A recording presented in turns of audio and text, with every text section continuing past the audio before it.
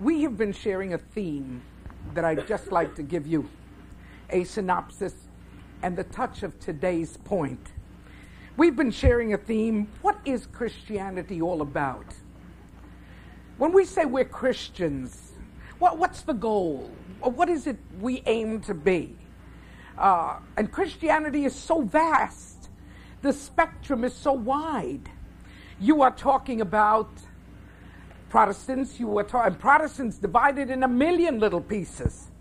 You're talking about Catholics, and they've got their own divisions and subdivisions. You are talking about names that we couldn't even stop mentioning the many names. Now, this is the situation of Christianity. Now, I'm not a specialist, but this is what Christianity is to me. Number one, to know Jesus Christ. That's the first step of Christianity. You've got to know Him. You've got to know who He is. You've got to know all about Him. And the beautiful thing about that is that that's not limited. You go to your Bible, Matthew, Mark, Luke, and John. There you have it. In the epistles, an explanation of much of what Jesus taught us in the Gospels. Now that is getting to know Him, and it's important. It's important to get to know Him. It's important to realize that you can talk with Him, you can walk with Him, He can be your friend, He will be your friend. I think that was the most overwhelming fact I ever had at the age of 12 or 13 when somebody said to me, Jesus wants to be your friend. I was overwhelmed. I couldn't believe it. Matter of fact, let me give you this. I thought it was like irreligious. I thought it was slightly sacrilegious. I mean, how can God, and then you say God, almost choking, be my friend? Why, my friend is the girl that sits next to me in school. It's the fellow that lends me his pencil when mine breaks. My friend is the one that runs up the street with me. And then they said, Jesus wants to be your friend. I was so overwhelmed by that. And only to find out that it was true. And that became kind of my little private secret, kind of my little private situation. I have a friend.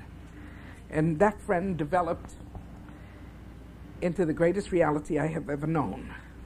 I know no one like Jesus. I know no friend like Jesus. I know no steadiness like Jesus. I know no intimacy like Jesus. I know nothing that could ever compare to Jesus, and that's what He wants to be. So to know Him is the most important thing. Now, number two, and that's today's thought. What else is Christianity? It's to know Jesus. And number two, it's to be like Him. You say, wow, oh, sister, that goal is way beyond me. I can never be like Him. Yes, we can. The Apostle Paul said to the early church, imitate me. Imitate me. But you see, the early church didn't have Matthew, Mark, Luke, and John. They didn't have Gospels to see. They didn't have the face of Jesus to contemplate in the Scriptures, in His dealings, in His talking. They had the words of a Peter that came by every 3 or 4 years. They had the name of an apostle, maybe Apollos, maybe Barnabas, maybe Paul himself. But once the Gospels were out after the year 57, we had with us a content of something so perfect. The putting together by the power of the Holy Spirit of what we today know as the Bible. There was the law and the prophets. That's Old Testament. And then comes the New Testament. And this is where we get to be like Him. Now, in order to be like Jesus, what's the first step? Well, you kind of have to know what He knew. Not in the fullest extent. Don't anybody get frightened. It's the knowledge of truth. And that's why Jesus said, I am the way, the truth, and the life. Not a truth of many truths, but the truth. And this is why in Him we have everything you could ever want. I'm always embarrassed when they talk about religion and they say that more blood has been shed in the name of religion than of all the armies that have ever fought for any other reason. To me, that's terribly embarrassing, because it hurts me to think that men would take the idea of religion or the idea of Jesus or the idea of church to that extreme, to that extent. Okay? No. Listen to what he said. Jesus taught us to walk in the truth. How did he walk in the truth? He prevailed over this first and the greatest need we have. Life out there is full of temptations. Life out there is full of the ugliest things you could ever imagine. And there are things that maybe years ago you said, I'd never do that. And you've already done it. There are situations which you said, I could never be a part of them. And you've already shared in them. Say, well, what is happening? What's happening? Are the morals falling? Are the standards gone? What is it? Only truth. The knowledge of truth and the person of truth can help us in times of temptation. That's why you got to know the Word, folks. That's why you got to get into the Bible. That's why you've got to read it for yourself. You say, Sister Amy, I read the Bible, but I don't always understand it. I read the Bible, but it doesn't make any sense to me. Well, for the people that it doesn't make any sense to, I would advise you, get yourself a Living Bible. We've got them back there. Get yourself a Living Bible. It's an everyday language. That's why some of the religious people and some of the great teachers and professors today, they look at it and they just scorn it. But you see, I was a prison chaplain. And I worked as a prison chaplain for 10 years. Matter of fact, the first female prison chaplain for the Department of the system in New York. And I remember that the Living Bible was then just coming out. It just had a few years. And we at prison got a gift. Matter of fact, the company that makes them, the Tyndale Company, Dr. Taylor is the owner of it, gave a gift to the prisons of 357,000 Living Bibles. We had Bibles all over the place. And so we took the Bible and we gave every inmate one. They liked it. And I'll tell you why. They could understand it. They could read it. The language was not foreign. The Proverbs were brought up to date. The teachings of Jesus were brought down to the ground floor, a level where everybody could understand. At Bedford Hills, we had kind of a Bible revival. Some people would say to me, I never knew that's what it said. I never knew that's what it meant. I never even knew that was in the Bible. And so I say to you today, if you want to be like him, I want to be like him. I'm far away, but I want to be like him. We must do as he did. Prevail in temptation through the Word of God, through the knowledge of truth. Be confirmed in his teachings. And what do you mean by be confirmed in his teachings? Let them each day mean more to you than they meant the day before. Because that's the way truth abounds. It doesn't hit you all at once. You don't get the full pressure in one moment. It's not something that happens, what shall we say, instantaneously. The only thing instant in Christianity is salvation. You want it, you're saved.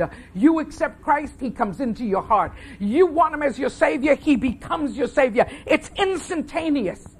It's upon desire, it's upon want, it's upon surrender. But when it comes to being like him, now that's a process. That is a process. And that process takes time. And what I love about it is that don't be afraid of the process. Little by little, we get to where we're going. Now I said to be like him, number one, the knowledge of truth. Number two is the practice of truth. Let me show you how Jesus practiced truth. They brought him a woman caught in adultery. They said, she's an adulteress. The Bible says, the law says, the Old Testament says that we must stone her to death right now. Wow, that's heavy duty.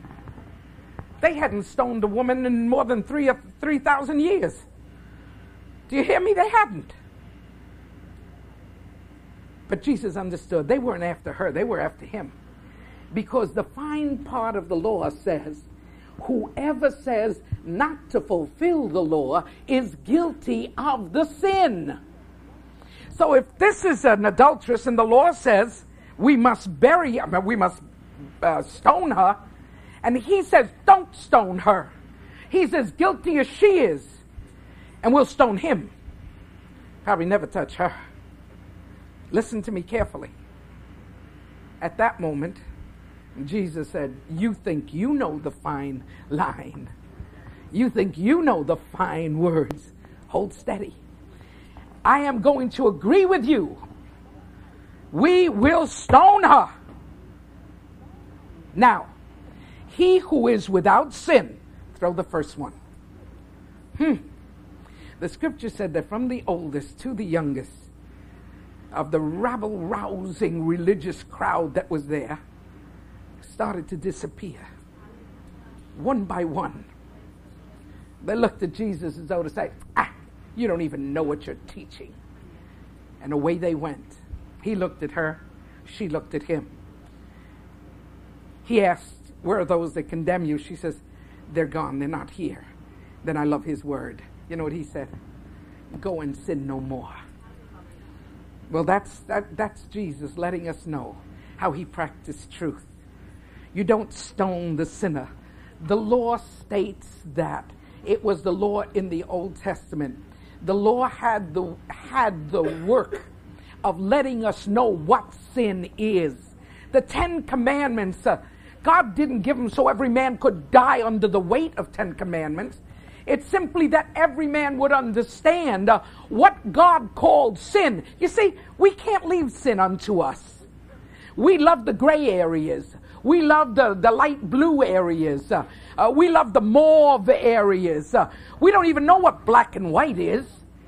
Why? Because nothing is that clear. So God says, when it comes to sin, you're not in charge. I'm in charge. And so when you read the 10 Commandments, and they're not over, you say, oh, but that's the law. That's the past.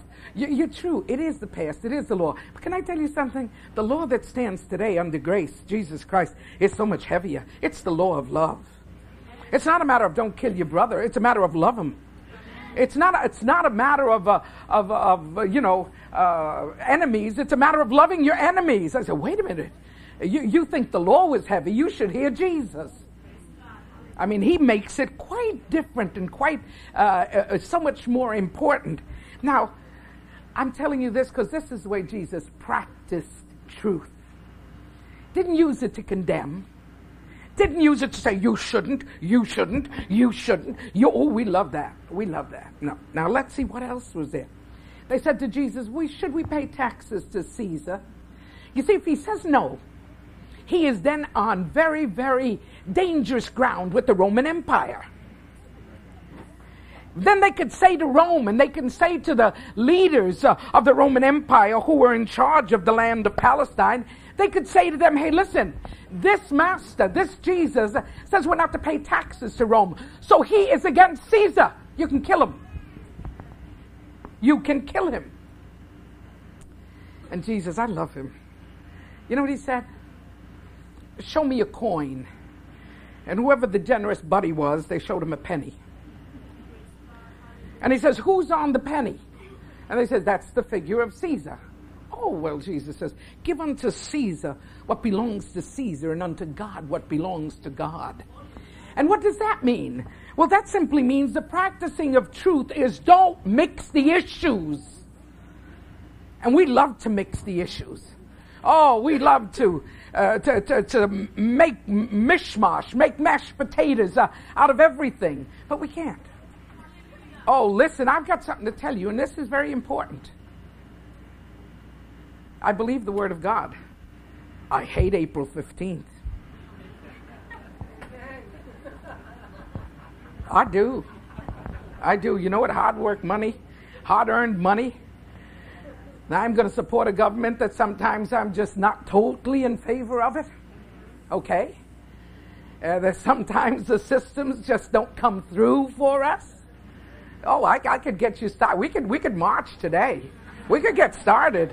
I have no problems with that. You understand what I mean. But what is the practice of the truth? Whose figure is there? Caesar's. Well, give unto Caesar what is Caesar's, and unto God what is God's. Don't mix the issues. Take care of everything in its rightful order, and then God will bless us. I like this one. This one was when the Sadducees and the Pharisees. Let me tell you what the Pharisees are. In Bible school, they taught us this little game. Pharisees. These are the people always looking up, very godly, very spiritual. Pharisees. And then there were the others, the Sadducees. Okay? Now listen, these didn't believe in eternal life. These did not believe in spirit. These did not believe in heaven. These did not believe...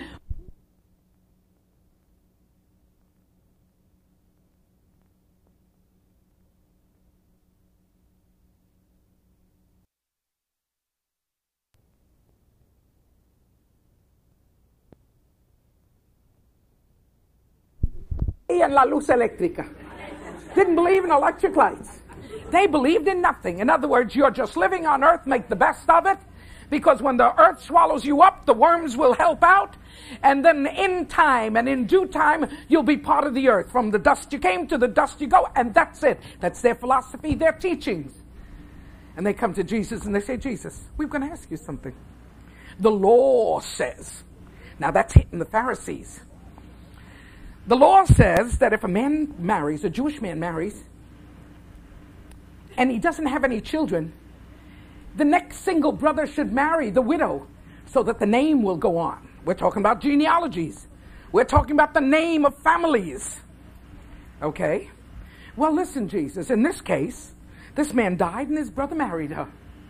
And guess what? The brother died. The second brother died. And you know what, Jesus? He died, married the third brother. Goes down to 7 brothers. Now, you and I know, if the third one was smart, he would have skipped town. I mean, you're not going to stay around waiting for this. And they said, and then the Sadducees said, well, now, Jesus, because this way they could kick their brethren in the teeth, the Pharisees, and be the smart Alex of the great show. They said, well, Jesus in heaven. Whose wife is she? Whose wife is she? 7 of them married her. And I love Jesus. Jesus said to him, you know, you don't know what you're talking about. He said it so gently, you err. That means it's not a belch, it's you made a mistake. You made a mistake. You err, not knowing neither the word of God nor the power of God. There is no power released without the word. Keep that in mind. Many people want to go out and do great things for God.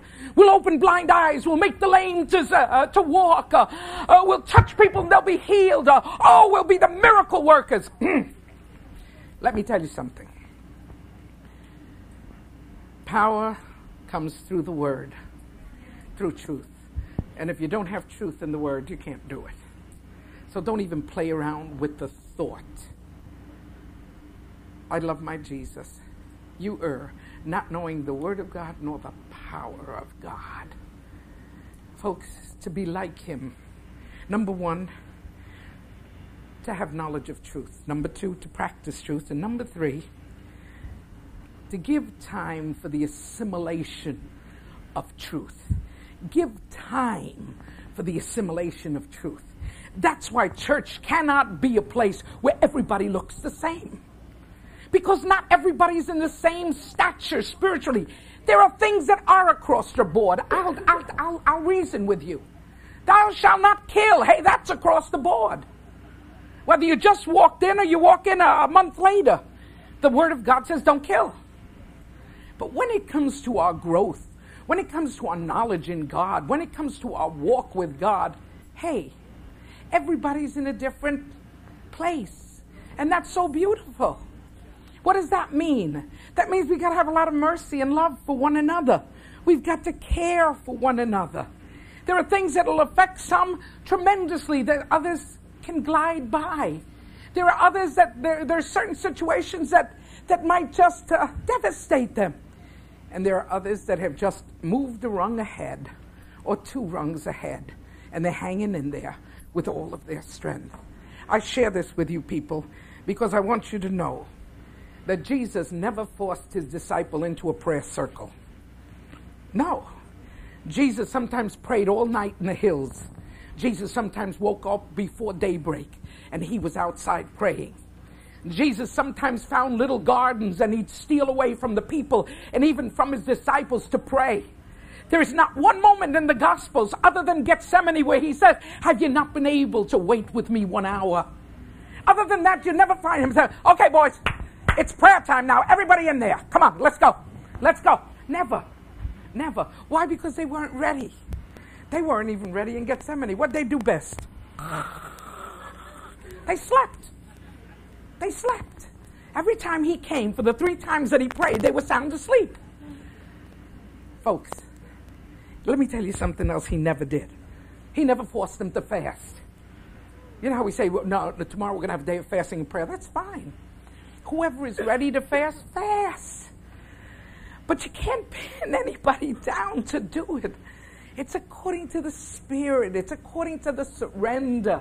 It's according to how you see it. And I love the Master. He'll give you time to grow. He'll give you space to grow. He'll lift you up to a place that's a plateau where you can see the wonders of living in Him, of loving Him, of walking with Him. And everything you know that He wants you to do will be an absolute pleasure. And if it's not a pleasure, we will be obedient.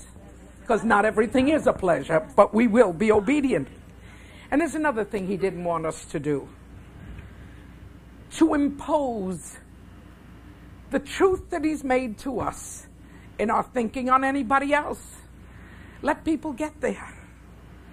Some people say, no. You have to think like we all think. I've heard some Christian arguments that I don't even stop to settle them. I walk away. I walk away because I know I'm not going to be able to settle them. You see, we would like to see everybody that walks in and accepts the Lord, we would like to see them within a week's basis looking like us, talking like us, acting like us. And that's what people do. They'll get themselves their first big Bible. They'll get themselves looking like what everybody else in the church looks like. And all of a sudden, we've got a march of the imitators. And everybody wants to look like everybody else. Maybe I know that so well because that's where I came from. I came from a place where we were all alike. I came from a place, but let me tell you something. Even in that place, Jesus Christ reached my heart. Do you understand what I mean? If you're really hungry for God, if you really love the Lord, if you really want Him, nothing will stand in your way. The only thing is that later when you get into the Word, when you get into the truth of God, when you get into the Bible and you realize, hey, wait a minute, this is not that way. That's okay. There's the process. There's the process. Move out quietly. Move out quietly and deal quietly as God goes showing you the truth. You'll be a happy Christian. Don't let anybody girdle you. Don't let anybody tie you in a million knots. Hold steady. Hold steady. There are 3 things you've got to do. Pray. Read your Bible. Have some quiet times with the Lord. What does that mean? It means don't pray. Don't ask for anything. Just sit down and say, Jesus, I love you. I love you so much. I love you. I don't fully know you. I want to know so much more about you. You're fathomless to me. But I love you. I really do. And when any thoughts come in your mind, just swat them like you swat flies. Boom, out. Jesus, I love you. And the things you haven't eaten in a year come up. And the people you haven't seen in a century come up. And things you've got to take care of when you're praying. Do you realize what happens when you're praying? A million things show up. That's why some people have systemized praying. And I can understand it. I can understand systemized praying. Because when you start to pray on your own, and when you start to talk to God on your own, you can wander through Sherwood Forest. And if you're not careful, you'll find Robin Hood. You really can. So this is why it is so urgent that we grow on our own. Say amen.